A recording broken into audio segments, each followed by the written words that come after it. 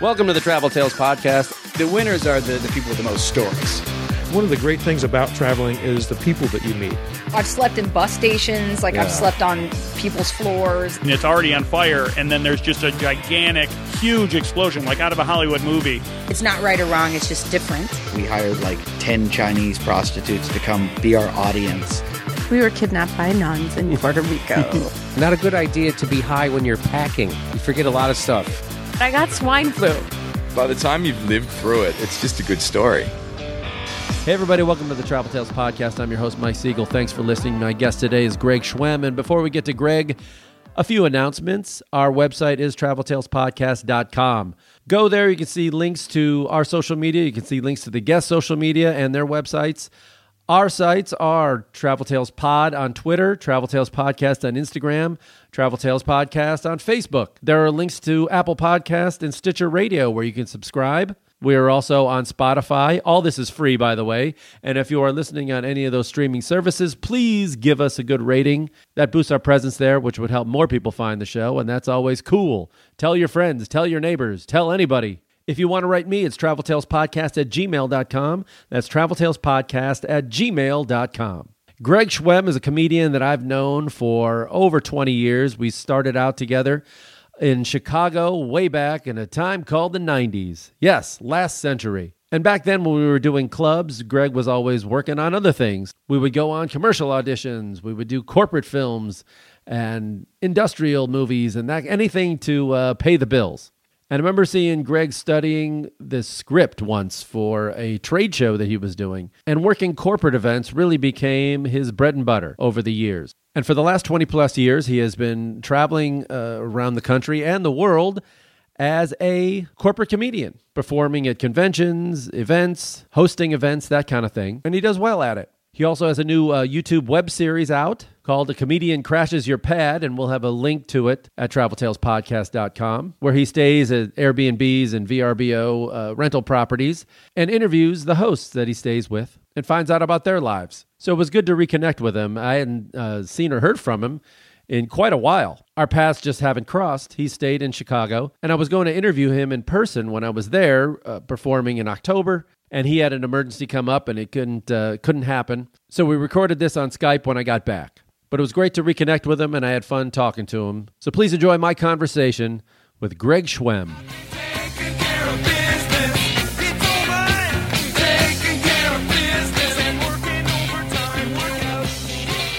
Greg Schwemm. Yes, Mike Siegel. Lamont, Illinois. I am. Which is what, about, let's call it 30 miles outside of Chicago. About that, yeah. No traffic, 40 minutes to the city. That's what I like. I can't remember. Did you grow up there? No, I grew up in Arlington Heights, so I went from the northwest suburbs to the southwest suburbs. Wow, that's a huge move. And Can right, you handle and then, the cultural change? Believe it or not, there is a cultural change, particularly when you discuss baseball. Yeah. And so in the middle, I did live for 5 years in Florida right out of college. So that's the only time I've spent outside of Chicago. Okay. Wait, did you start comedy in Florida or in Chicago? I started in Florida. I moved down to Florida after college, and I was a newspaper and then a TV news reporter, and I did comedy on the side. And at one point, I just decided I was having more fun being a comedian than being a journalist. I was getting very disillusioned with journalism. So the minute, though, I decided to do stand-up full time, I did move back to Chicago because I want to be based in a big city, but I knew I wasn't ready for New York or L.A. Right. And you and I had kind of a similar background because, I was a newspaper writer in Chicago. Yes, I do remember that. How is it that journalists become comedians? How does that happen? You know what? I found it as an extension of writing. And when I was a sports writer, but I would write things and I would send it out in the universe. I had a little column. I was writing for a little tiny weekly in Elmhurst, Mm-hmm. But I would write my opinions and think it was funny or something, and then it'd go off into the ether, and you'd never get any feedback. You didn't know if anybody read it or liked it. And then I went on stage for the first time, and I was like, well, this is immediate feedback. I know exactly what they think. Absolutely. And sometimes things that I write, I still dabble in journalism. I've written a syndicated column for the syndicated arm of the Chicago Tribune for about the past 7 or 8 years. Weekly humor column called Humor Hotel. And they basically let me write about whatever I want to. But I find myself, when I write the column, thinking, how can I translate this to the stage? So basically, in a lot of situations, I'm writing material and just it's in the form of a column, which I'm then submitting. But a lot of those ideas work their way onto the stage. Also, depending on the kind of feedback I get when I post it on social media, I kind of know from then. I can gauge then if I've struck a nerve with some people. Right. I mean, the new feedback now is like Twitter and things like that. So yeah. I guess we're all always looking for approval. Even though we say we hate it. Yeah. And don't need it. Validation, please. Right. So tell me about the business you're in now. You're not just doing regular stand-up. You're doing, you have your own, I guess it's a corporate stand-up business?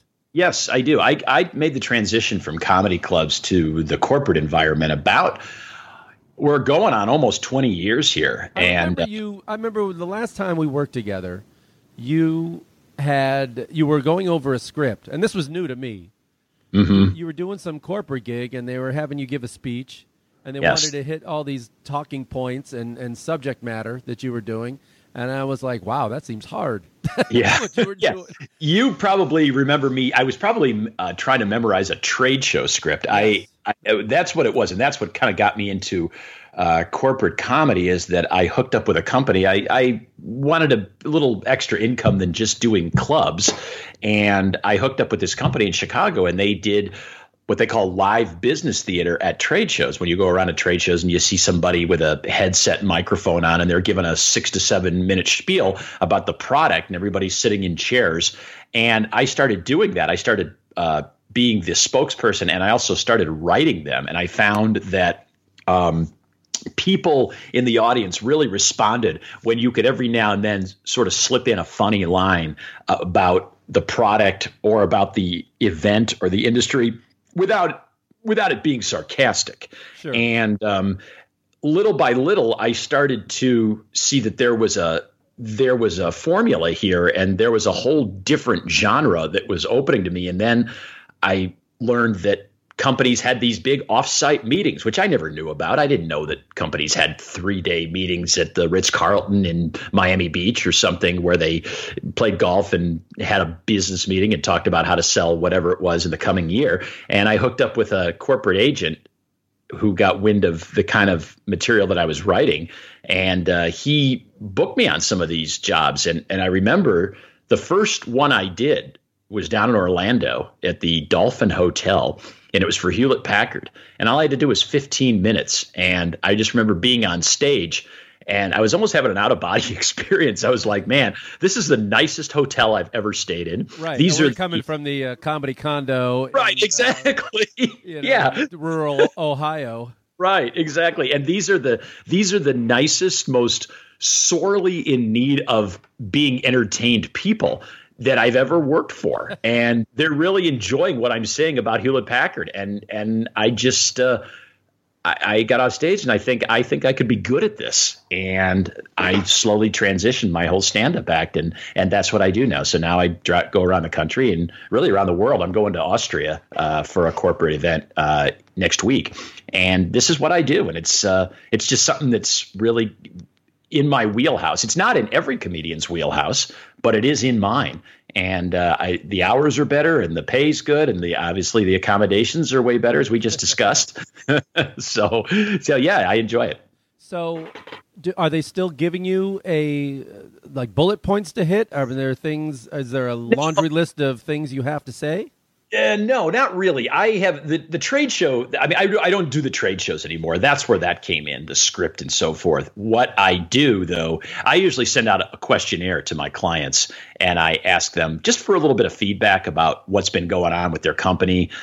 It's basically, I want to gauge the mood. I don't want them to write my material for me. The internet is very good at helping me do that. I just get on their website and start looking and browsing, and eventually I see things on their website that just sound funny or that are funny. But I kind of want to know from them how things have been going. Has it been a good year? Has it been a bad year? Any topics I should stay away from? Anything I shouldn't bring up? And that's their way of helping me out. So, and then I take their feedback and I create a keynote speech. Do they ask you all the time hey, could you make fun of the boss or Joe yes. or over there? Yes. And my response to that is it's not something I've ever been comfortable doing. I always say you should make fun of the boss because I don't know the boss.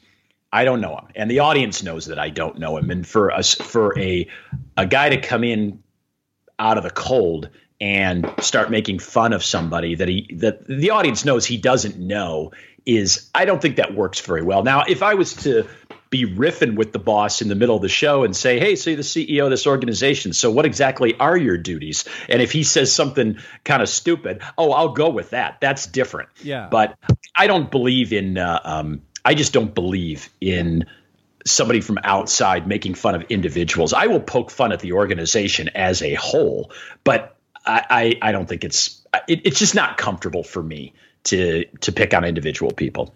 Well, I mean, in a way, this is also a lot like there's a lot of similarities, to cruises, where you're you got to keep it clean and stay away from controversial topics. But also, there's a little similarity to colleges where you're stepping into a place where maybe they're not used to comedy. And, yes. What's the weirdest setting you've ever had to play? I mean, I'm sure you're probably in a banquet room most of the time. Do they give most of the time the podium with the metal pole mic that sticks out of the podium? Or? Yeah. I typically say, please remove the podium. I mean, sometimes I have no choice. I have to stay. They're like, well, the podium is cemented down and all of other presenters are using it, so you're going to have to use it. I'm like, okay, well, if that's what I have to do, that's what I have to do. But for the most part, I don't like to make it look like I'm giving a speech per se. When you stand behind a podium, that's the appearance you give. I like to roam the stage a little bit and make it more that I am an actual speaker, and this is a little more off the cuff, which it is. As far as some of the weirder places I've ever had to work, I think the weirdest was I did a show on a catamaran sailing around San Diego Harbor. And it was basically, I mean, I don't know much about boats, but when I heard the word sailboat, I thought, well, now where the hell am I going to stand? Yeah. And it turns out it was down below in whatever you call it, the galley or I don't know. And it was like 15 software developers sitting around on couches. Meanwhile, beautiful sights of San Diego are going by above them. 15? That's it? Yeah, 15 people. I did another one at a luncheon, a lunch conference room. They basically were sitting. That was for Wells Fargo, a bunch of engineers from Wells Fargo. They were sitting, eating their lunch at a U-shaped table. And I just came in and I was the after lunch entertainment while they were their papers are spread all over the place. So, yeah, I don't always have the greatest table settings for these things, in spite of the fact that I tell the audience. That's one thing. You know, you go to a comedy club or you're on cruises or you're in colleges or something. Usually there's, a stage and a microphone. Sometimes I have to school the corporate audiences and say, if you want to hire somebody whose whole success depends on laughter and response from the audience, you got to at least give me a chance. You got to give me a decent table setting. In other words, you can't serve dinner to 500 people, and while the wait staff is doing that, say, and now you're going to go on. Yeah. So, and most of the time they understand. Yeah, 15. Mm-hmm. That is intimate, man. That's sitting at a big dinner table, and then you're the clown at the table. Basically. That's what I was. But sometimes I think, though, when I'm in those situations, the audience kind of feels sorry for me. Right. so they give me some nice sympathy laughs. Well, I know there's one guy that when I think of corporate comics, there's a guy, Don McMillan. I don't know if you know him. Yes, I know Don. Don is just crushing it on because he's like an engineer, a trained engineer, and a computer guy. Yeah, so he was just killing it in Silicon Valley. Right, because he was actually in that environment, and good for him. So he saw the opening there now, so he can really talk the language of engineers and so forth, and that's a great hook to have. I don't have that, unless I'm working for a bunch of journalists, right. who don't have money to hire outside speakers or have meetings for that matter. But so for me, the persona that I try to convey to the audience is kind of the wide-eyed guy who doesn't really understand this stuff but wants to learn. I want to learn. So a lot of my jokes are kind of prefaced with, what is this exactly? And then that's kind of where the humor comes in, because a lot of times you find out these people in the audience And you have to be very careful because you can't, there's a fine line, I think, when you do corporate events between having fun with an audience and belittling them or mocking them. Yeah. Once you cross that line, you're dead. And that's what I think a lot of comedians and not just comedians, but speakers fail to recognize. And then they come off stage and go, well, that audience sucked. Well, no, actually they didn't. Yeah. It was probably you. And because what I have to remember, a private party where exactly. It's their party. Exactly. That's why hosting the Oscars sucks. Right. I mean, exactly. They laugh to a point, but if you make fun of their industry or what they do, yes, you're walking a fine line there. Yeah, that's a great comparison, and I think that and I've had groups say to me, we can take a joke, don't push it, whether it's something that failed. There was a miserable flop, and they know it's kind of the elephant in the room. So if the speaker doesn't mention it, that's going to look strange. But at the same time, don't just keep hammering and hammering and hammering, because my audience, no matter what they do, no matter if I think it's weird or it's boring or whatever, it is their life's work. It is what they do, and they're passionate about it. So who am I to come in and mock it? That's not what I should be doing. I want them to. I basically say, and I've said this in my demo reel, and I say this a lot. I say I want my audience to leave thinking this is a great place to work because they hired that guy. They hired him. Is there one moment that you can remember where you crossed the line and it just turned? Oh, yeah. Yeah.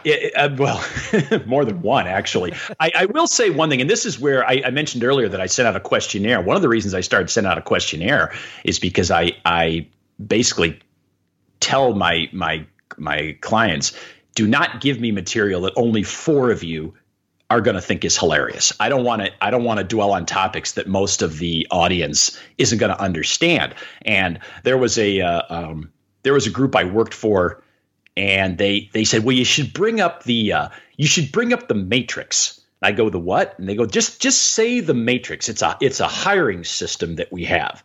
And everybody's like, really, nobody really likes it, but it'll get big laughs because we all kind of roll our eyes. And I'm like, okay, so that's all I had. And I'm writing, I watched the movie The Matrix. I mean, I was trying anything.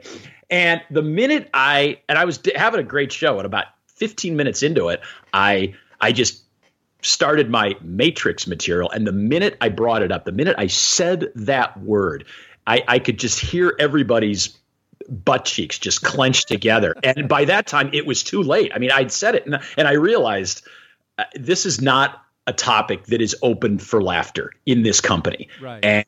And I was and the show just kind of went downhill from there. And I have to say, I was a little annoyed when I got off stage, because I felt like I don't feel like I'd been set up, but I felt like the client should have maybe known better. And I did. Usually, when we have a bad show, it's our fault. We need to just go back and forget about it and not sit there and be blaming everybody. Because if you keep doing that, you're never going to get any better as an artist. But I think I did say something, because it was kind of embarrassing in a way. He kind of sandbagged you on that one. A little bit. And the response I got was, well, we thought it would be funny. And that's where the whole, okay, that's why you do what you do, and I do what I do. Exactly. So the 4 of you, but this was a room of 500 people. Yeah. So please don't do that anymore. Right. So there have been a few of those, but for the most part, I mean, I've been doing this for 20 years, so I feel like my reports, my post-show reports, have been pretty good. Otherwise, I'd be doing something else. So instead of the bad ones, if one good one really stands out in your mind, tell us some place you went and you were going like, oh, this is a dream gig. Yeah. Wow. Okay. I will tell you the most satisfying show that I did, and it was just recently. And when I tell you who the organization was, you're going to respond probably with half disbelief and half laughter. It was for the CIA. Whoa. Yes, there you go. And I actually hilarious people. There you go. Not just the CIA, but the IT department of the CIA. You think those people know anything about us? I was afraid they knew all my jokes before I did them. Right. But they actually they emailed me, which was kind of a weird email to get, because when you get emailed by the CIA, usually that goes right to your spam folder. Mm-hmm. They said, we have this day where we want to get our employees out from behind their computers and just have them just go to some sessions and have a little bit of fun, because that's what they do. They sit at their computers all day long and they go, we've never hired somebody like you, but we really like your style. And so I'm at CIA headquarters. The security check was rigorous.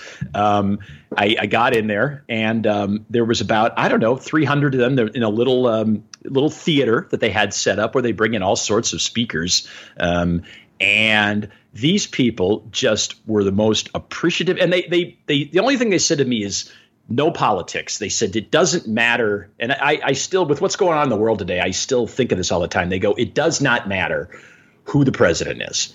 They said, we come and we do our job to, keep the United States safe. That is what we do. So don't go. And I'm not a political comedian anyway, but they said, just stay away from that.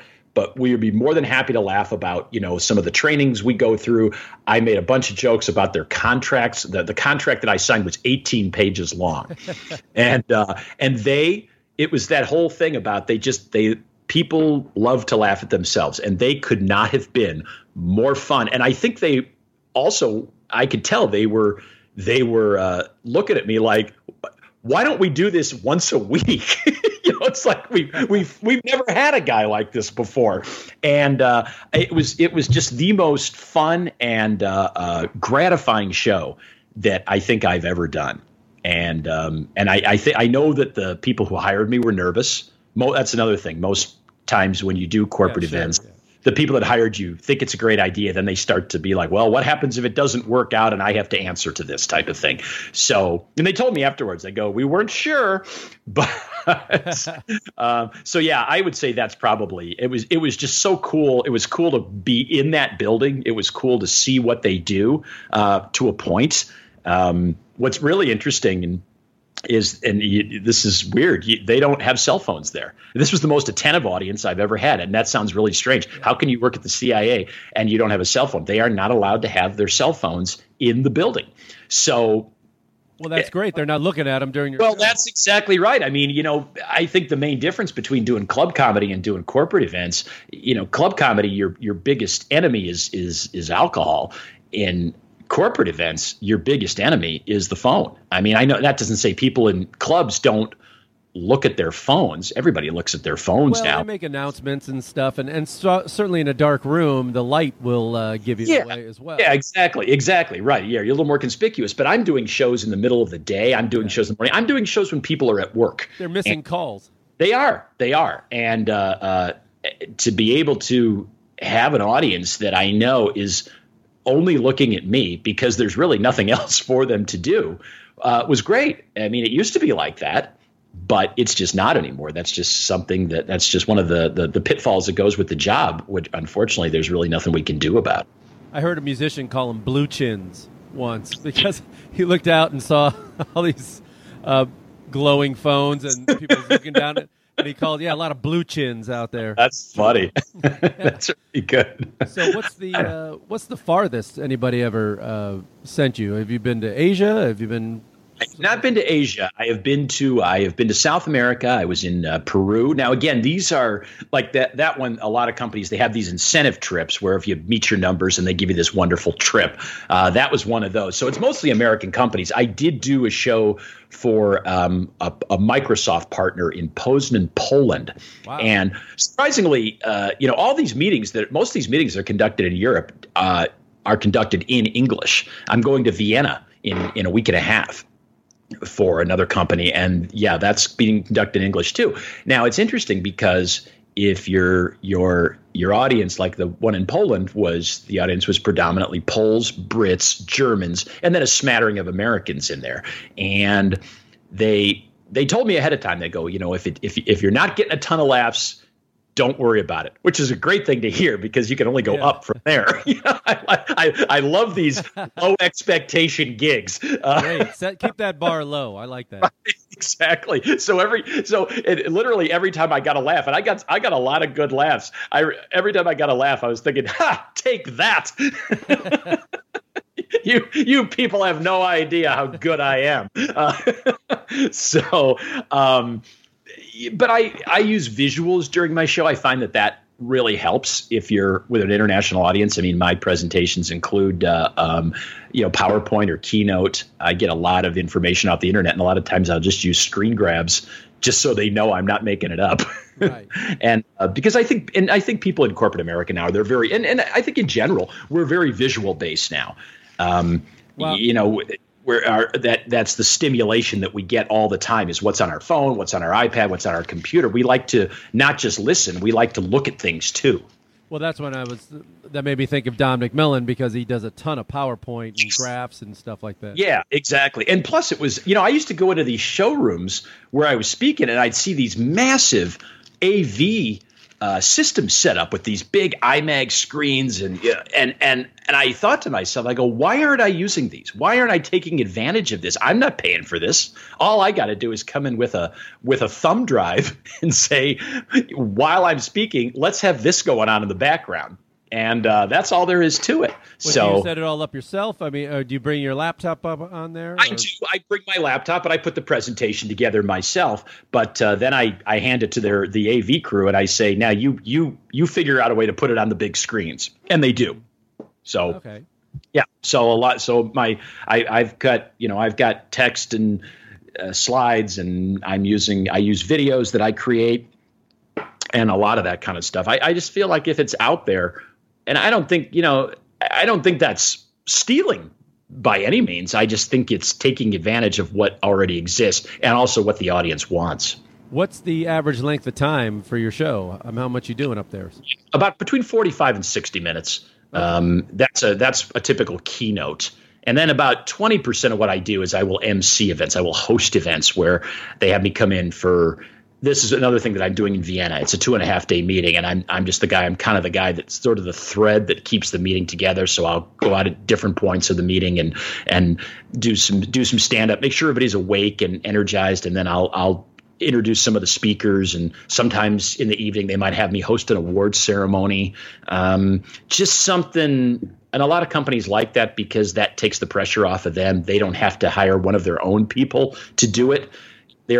Typically when they hire their own people, that own person doesn't quite have the skills, just like I don't have the skills to be the chief marketing officer or the chief technology officer, but it's almost like they'd be better served doing what they're good at and then let me do what I'm good at. Yeah, I do a little bit of that too. I've hosted events for corporate thing. I'm doing one in Vancouver in November as well. So this place, I was just there. That's a great place. Yeah. So give me your best hotel that they ever put you up at. Best hotel. Wow. Oh, yes. This was in San Juan, Puerto Rico. It was and I took my family. It was right like the first week of January, so right after the holidays. But it was this, they put me in a villa.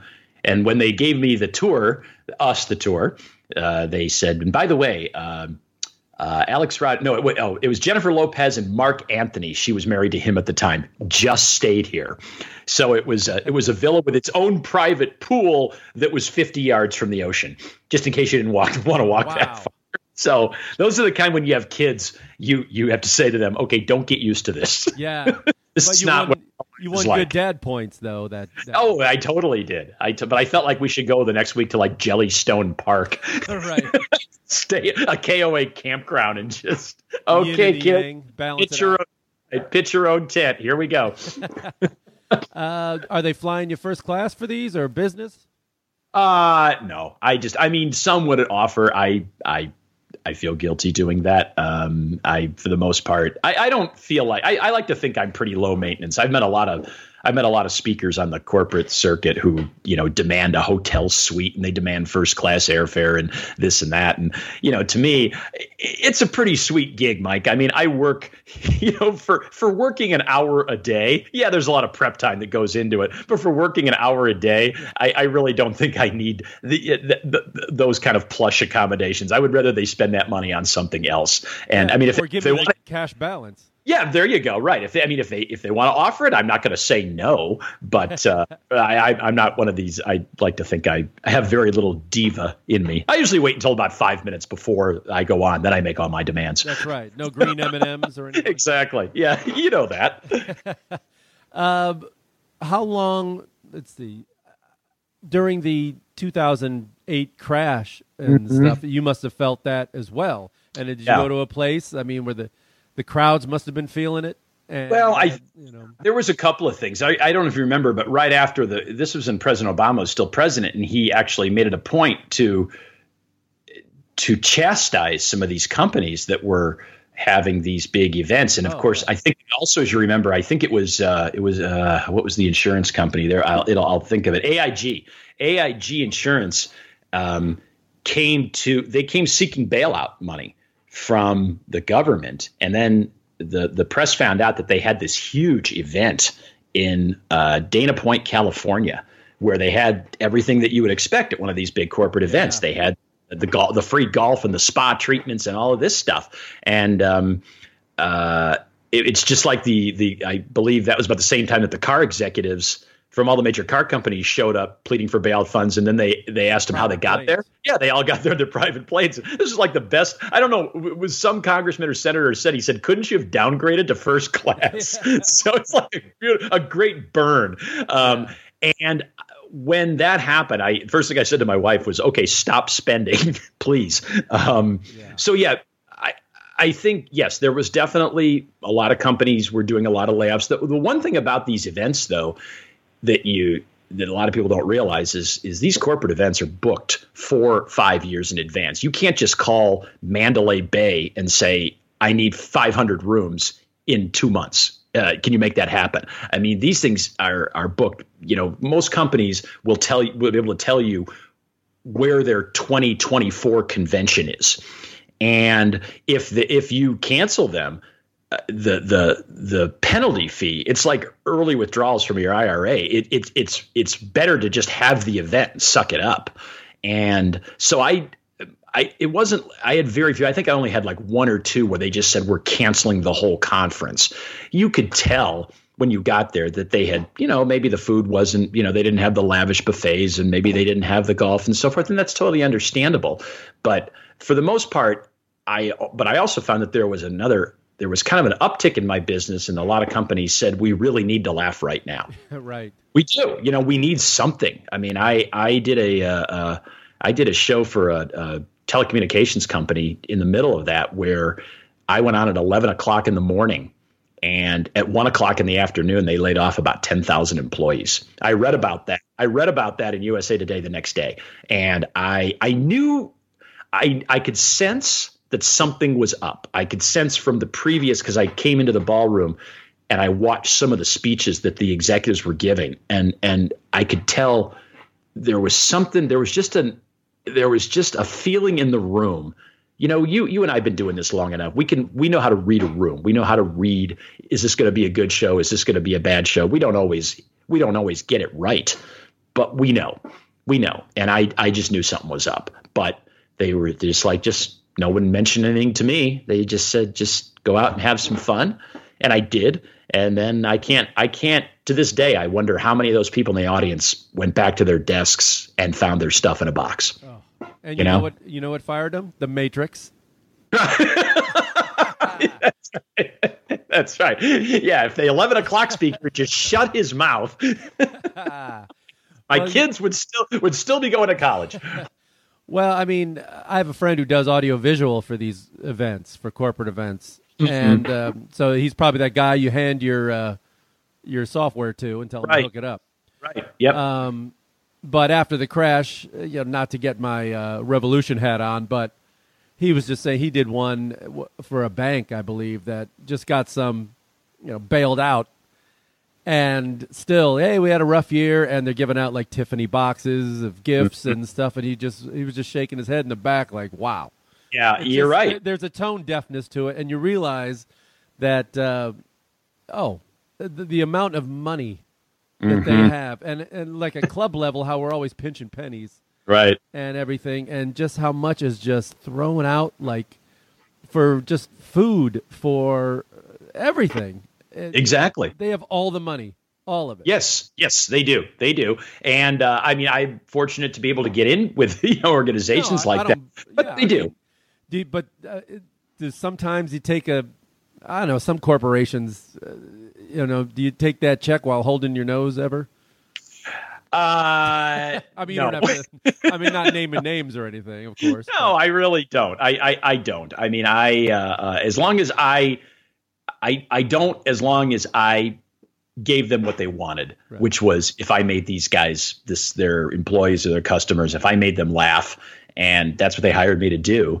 And if people walked away in a better mood than when they came into the ballroom, then no, I don't.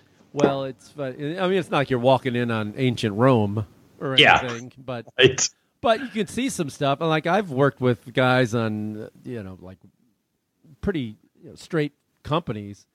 And when they go off on some of these retreats, that's like they lose their minds. They're absolutely right. The barn door is open, and what's really weird is the bar is open too. And what's really weird is sometimes the more straight-laced it is, the more nuts they are when they get out. I mean, what's going on in Chicago right now, and I was pitched really hard for it. And at the very end, they're like, we've kind of got everything set, but we're thinking of maybe using you next year. The National Funeral Home Directors Association. Woo. And I know somebody who used to do catering for them in McCormick Place. And he just said, these people are crazy. He goes, no matter how much liquor I ordered, it wasn't enough. And I said, I totally get it. I totally get when you're surrounded just by sadness all day long.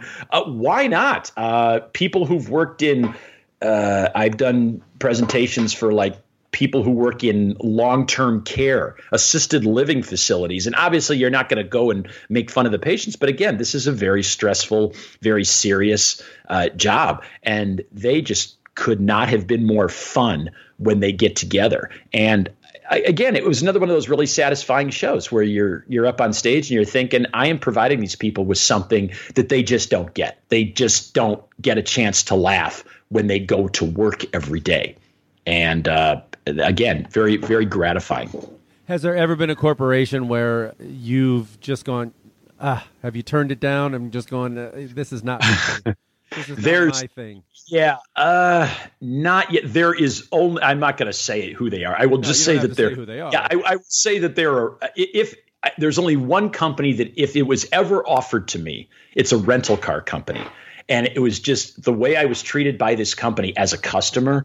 I couldn't do it. I could not do it. So it hasn't happened yet. If they ever come calling. And it'll be difficult, but I just unless I take the job and then just go on stage and tell them what happened. I thought about that too, but no, for the most part, I have standards and I have things that I believe in, and I have things that I will say. There was another group that once I knew what they did, I am very anti-gun. I can say that, and I did do a show for a group that I thought. How it was explained to me, and then once I signed the contract and got into it, I realized that a good portion of the audience were gun stores, and that was something that it was too late at that time. Yeah. I think looking back, I probably would have turned that one down. Right. Is there a loyalty program that you admire? We've talked about. Travel hacking and points and miles on this show before. Are you at least being a Chicago guy? Are you a United guy? Or no, I'm an American guy. I'm an American and a Southwest. Yeah, again, United, and I did a really fun show for United, but I think what it was that when I first started doing a lot of travel, my mother-in-law of all people was my travel agent. Yeah, that's not a word you hear a lot anymore, but she had really good contacts at American. And so as a result, she booked me an awful lot on American, and I've just become an American person. I'll fly United. There's nobody I won't fly.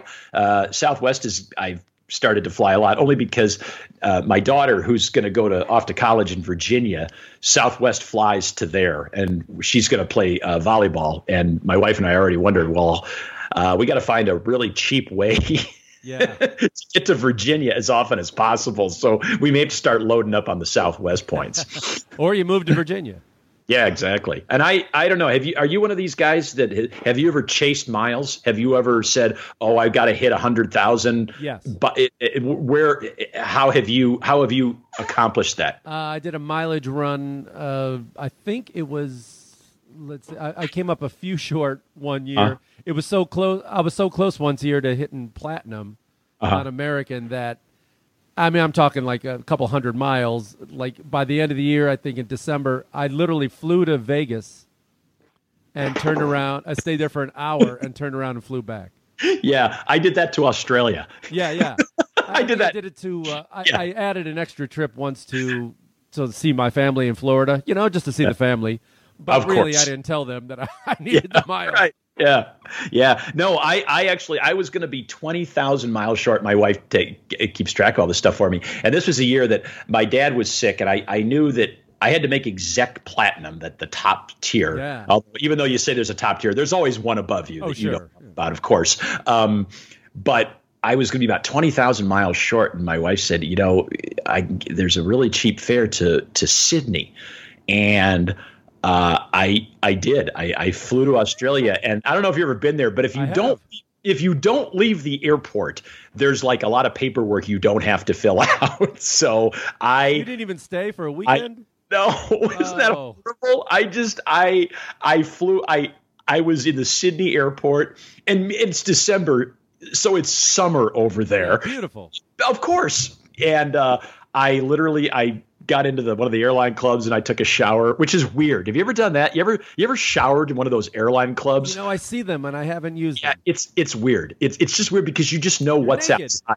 You're naked in an airline lounge. I mean, yes, there's a curtain and a door, but there's people on the other side of you. To me, it's worse than being in a locker room. You just never know who might be coming in. So yeah, I took a shower and I ate something, and then I got back on the plane like 4 hours later, and I about cried. I'm like, I just got off, and I've got another. I got to do this. Oh, and here's the kicker: I get off the plane in Chicago, and I get a text from my wife, and she goes, "I miscalculated." She goes, "You're still like 300 miles short." And on airlines, it's not like they round up the curve. Yeah. Okay, well, we'll give it to you. They don't. And she says, "You're like 300 miles short. However, I've already booked you on a round trip flight to Nashville." So I had to come back to Chicago after being on a plane like 27 hours with only a shower for a break, and I had to go to another gate and fly to Nashville and turn around. Was this like the last week of December or something? Or it was January? Why didn't second week before Christmas? It was mid-December. So yeah, that was probably the worst. But I've done Hawaii and back. I did 6 trips to LA one year. I went like LA, Chicago, LA, spent the night, Chicago, LA, Chicago. And what's really weird is sometimes you get the same flight crew. Yeah, and they look like, yo, back again, huh? Yeah, look at you like, did you forget to get off? Were you in the bathroom when we like emptied the plane? But a lot of them know that because they said I talked to a flight attendant. She goes, "Oh, we see a lot of people like you towards the end of the year." Yeah.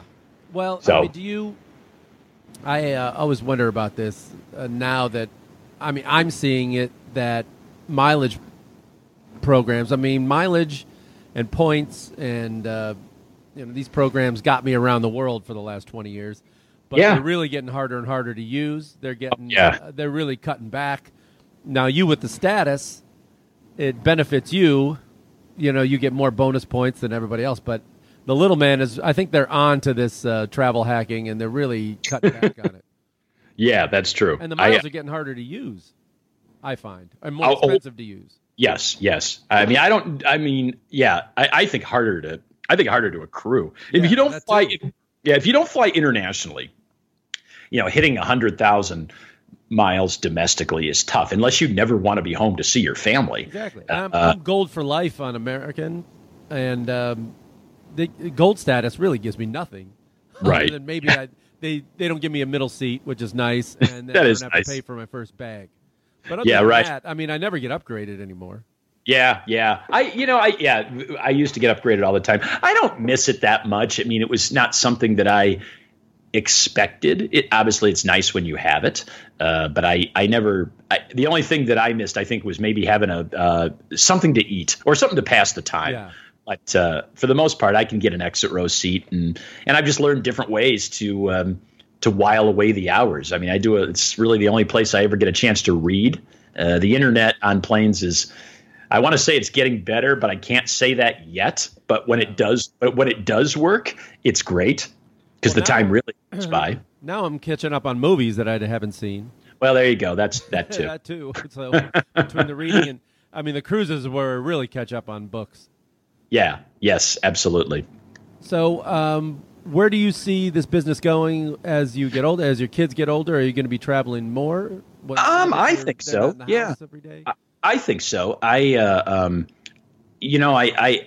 hope so. I mean, we talked about cruise ships, and I'd like to get back on. I've started working a few cruises just to see, hopefully, parts of the country or the world that I've never seen. I got to see Alaska for the first time in May, which is nice. And I think I'm still in a very good age to continue doing corporate events, because most of the people in my audience, it's rare that you get the just started at the company 23, 24-year-olds. Most people who go to corporate events are in their 40s and their 50s. No, I mean a lot of group. I mean, yes, yeah, they had to earn that trip. It's the upper level executives or mid to upper level executives who've had to earn the chance to go to these events. So, yeah, I do feel, and most of the people when I look out, they're people like myself. They're family people. They have kids. They can relate to material about kids and leaving your wife to go on a business trip, or your husband or your partner or whoever. And those are the kind of things that I talk about when I'm not talking about the company itself. I may have to have kids just for the material. There you go. Exactly. It's worth at least a good 10 minutes. Yeah, sure. And they're really cheap.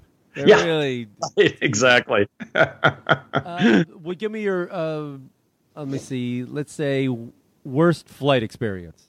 Worst, I don't know, scary turbulence, or did they lose your bags or something? Yeah, I've never really had scary turbulence. My wife's had that. She trumps me on that one as far as having the engine stop working right after they took off and having to turn around and fly with, land with one less engine. I've never had anything like that. I did have an airline that lost my carry-on bag. You know how when you the gate check bags, where you put them, you go down to the jet bridge, and they put them under the plane. Again, how do you lose that one? So, and even they couldn't explain that. I feel like I have been pretty fortunate, and also fortunate as to when I wasn't flying. Like, I was not flying on 9/11. I was not flying. I don't know if you remember. A couple of years ago, where they had a power outage that messed up the whole East Coast grid, and everything was grounded. Okay, that was on the East Coast. I happened to be on the West Coast that day. I really, for all the flying that I've done, and I mean, I'm a 3 million mile flyer on American. Wow. I don't. I really, the fact that I can't name a particular experience or event, to me speaks. I think I'm both lucky, and maybe it speaks to, as much as people like to bitch about the airlines, that it speaks to the fact that they do their best to get me where I'm going. Any medical emergencies? Any food poisonings? Anything like that around the world?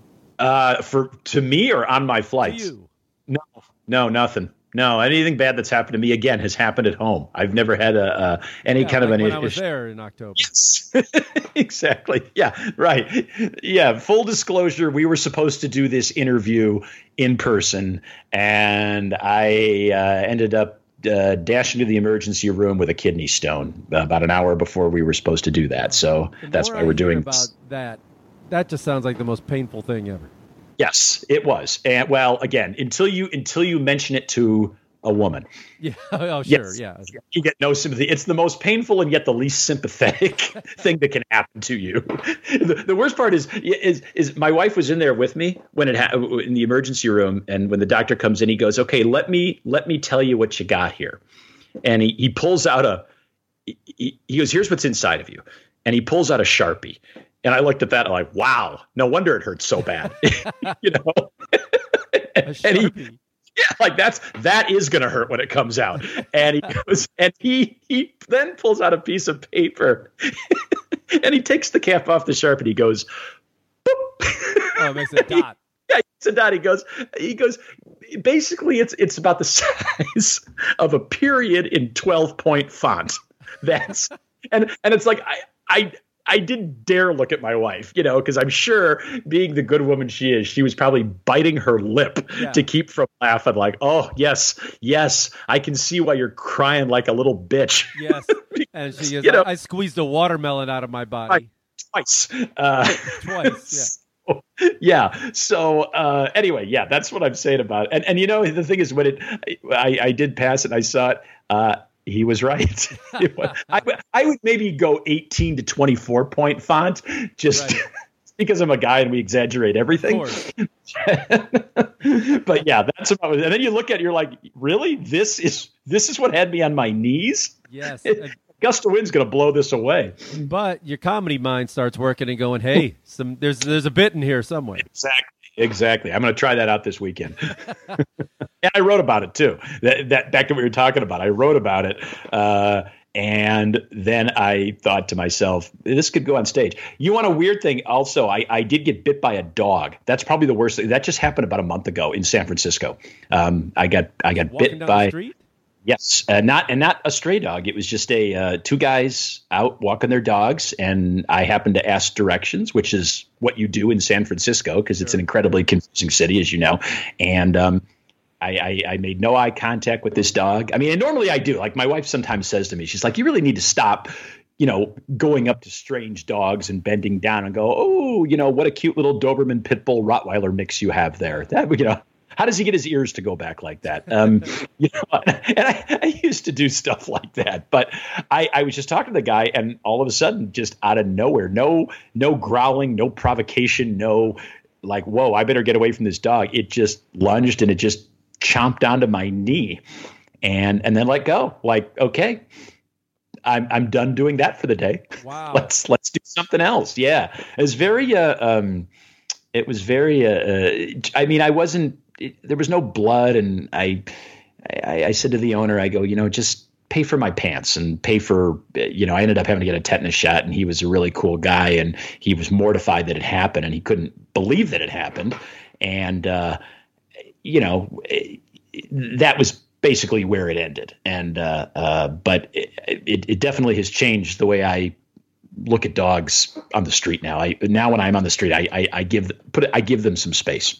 Sounds like you should stop putting bacon in your pockets. Well, there you go. That might have had something to do with it too. Oh, we didn't talk about the videos that you're making and you put online. Tell people about that. Yeah. So, we've been talking about being on the road and how to spend your time and how to pass the time. And I got very intrigued with the home sharing market, Airbnb and VRBO, and people who open their houses or wherever they live to strangers. I thought that, I mean, you and I can say that our business is comedy, Mike, but really our business is people. I like to think our business is people. Without people, we wouldn't be able to do what we do because we spend all day staring at and analyzing and listening to people. And I thought that people who open their houses to strangers must be very interesting individuals. I could not do that. I could not just have strangers sight unseen live with me for a night or for however. So I decided if I had some extra time on the road, I would start staying in these home share properties, and I would try to find people who just sounded interesting, whether they had an interesting place to rent or they were just an interesting person. And so I came up with this web series called A Comedian Crashes Your Pad. And I've probably shot about 32 episodes in 32 different cities so far. It's up on YouTube. It just got picked up by a streaming service. I would like it to get picked up by a network news organization or so forth. But when I go and I stay with these people, I consider myself to be the straight man. I want to bring out their personalities. So I go into their place, I film their property, I sit down for an interview with them. They tell me about their lives, why they ended up doing home share. If they have the time, we'll go out. I've gone antique shopping. I have gone liquor tasting with people. I have done all sorts of stuff.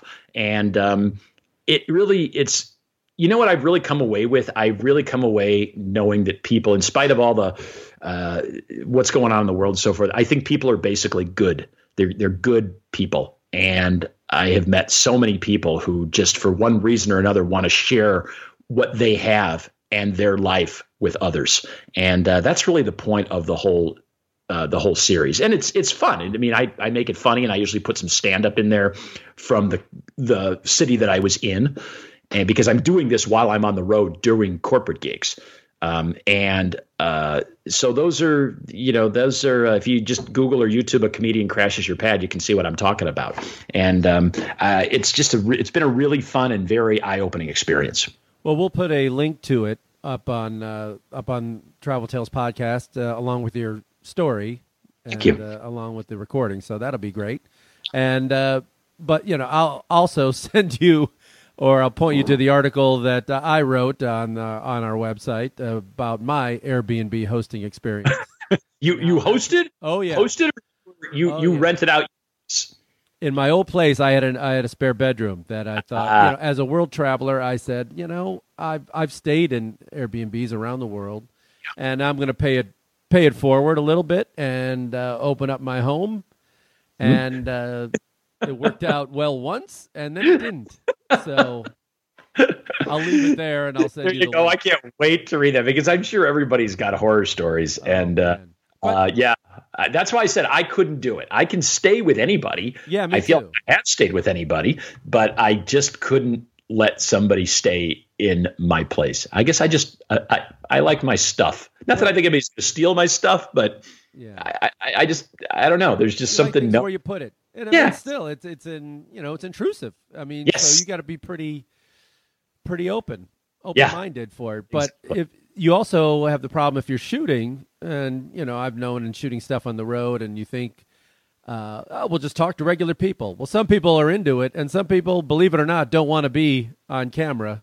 And how do you weed them out? Do you pre-screen them? I do, and I'm very clear that if I stay with you, this is what I need at the bare minimum. I need a tour of your place, and I need a sit down on camera interview with you. Anything else you want to do, that's up to you. And I've had people just do the bare minimum. But then I've had people who, for one reason or another, they want to hang out and they want to show me what's so great about their town or their city or so forth. And those are the best people. Or they have an interesting occupation. I just stay with an artist in Denver who just couldn't wait to show me the art that he was creating. And but they need to know ahead of time. And, like Airbnb has this pre-approved, like the minute I said I'm interested in your property, you can hit a button and say, okay, you can stay with me. And I've had people do that. And I've emailed them back and said, please read the questions on my profile. Please read everything before you just hit accept. And some people, after they've done, they go, "Oh, I didn't realize I was going to be a part of your little sitcom that you're doing there." So yeah. But it's good to vet people. Well, you said it's picked up by a streaming service. What is that? This is E360TV.com, E360TV.com. And they're a streaming service that does a lot of just entertainment and just kind of offbeat places. And they are very big into segments on the burgeoning cannabis industry. Wow. So they said, we like your stuff. We like the rawness of it. We like because I shoot and edit all the episodes myself, and they just really seem to enjoy the concept. So I'm putting some stuff together for them, and that should be up by certain episodes by the end of the year. Do you shoot this on your phone, or are you bringing equipment with you? My phone and a Handycam, and I just got the iPhone 11, so it's becoming more and more my phone, just because the quality is so much better. So, and it's all self-taught. And I learned to use an editing program, and I might not be the best editor, but I know how to. And again, this comes from our background in journalism. I think you and I know how to tell a story. Yeah. And that to me is just as important. If you can tell a story with a thread through it that makes sense, that to me is just as important as being a good editor. Even though most editors who hear this will probably take offense to that, but I mean, you understand what I'm saying, right? Yeah. Is there a dream destination you've always wanted to go to?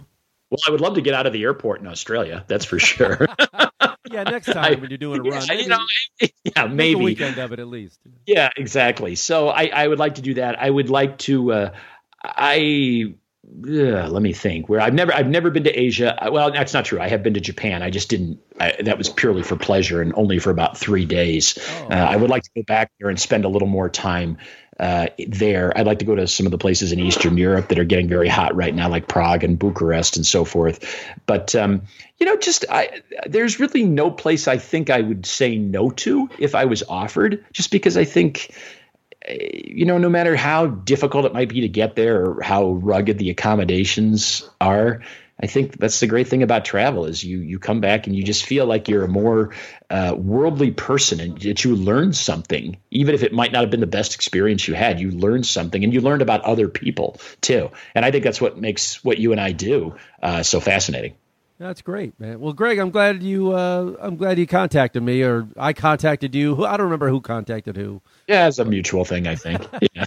But I'm sorry we didn't get the chance to meet while I was in Chicago. But this has been good, man. I'm glad you could do this. Yes, and I am too. And who knows? Maybe we might, you and I might work together on a cruise or something sometime. Or I no doubt paths are going to cross again. I'm seeing some of the old guys that we used to open for. Yes. I see the names like Tim Walco's out there, John Caponera's out there, Greg Fred Klett is out there. That's been out there for a long time. Yeah. Lenny Schmidt I know does a lot of cruises, so there's a lot of Chicago guys out there. Right. Yeah. Well, how can you not laugh at a Chicago guy? Come on, we're funny. We are. Well, give us your website too, and get your plugs in. Yeah, so it's gregschwem.com, and of course you'd have to spell that, so I'll spell it. It's Greg, SCHWEM.com, and most of that stuff you'll find on there is kind of my corporate stuff, because that's primarily what I do. And then, of course, I gave you my the youtube.com/A Comedian Crashes Your Pad, and that's where you can find all of my, and there's a link to that on my website as well. That's great. And finally, when is Northwestern ever going to be good in football again? Oh, come on. They've been good up until this year. So this is that rebuilding year, that one that, where you say, okay, the brakes aren't going our way. Yes, I'm a proud alum and a season ticket holder. And yes, it has been brutal this year. But I will say one thing. The last 4 or 5, 6 years or so, if you really wanted to see exciting football, and I mean exciting finishes, crazy, you're not going to believe that just happened finishes, Northwestern would deliver, usually in our favor too. So I've seen some pretty amazing games. So yeah, come back. All right. Well, thanks a lot, Greg. It was great talking to you. My pleasure. All right. Good luck to you, Mike. Thanks, Greg. Taking care of business. We've been taking care of business.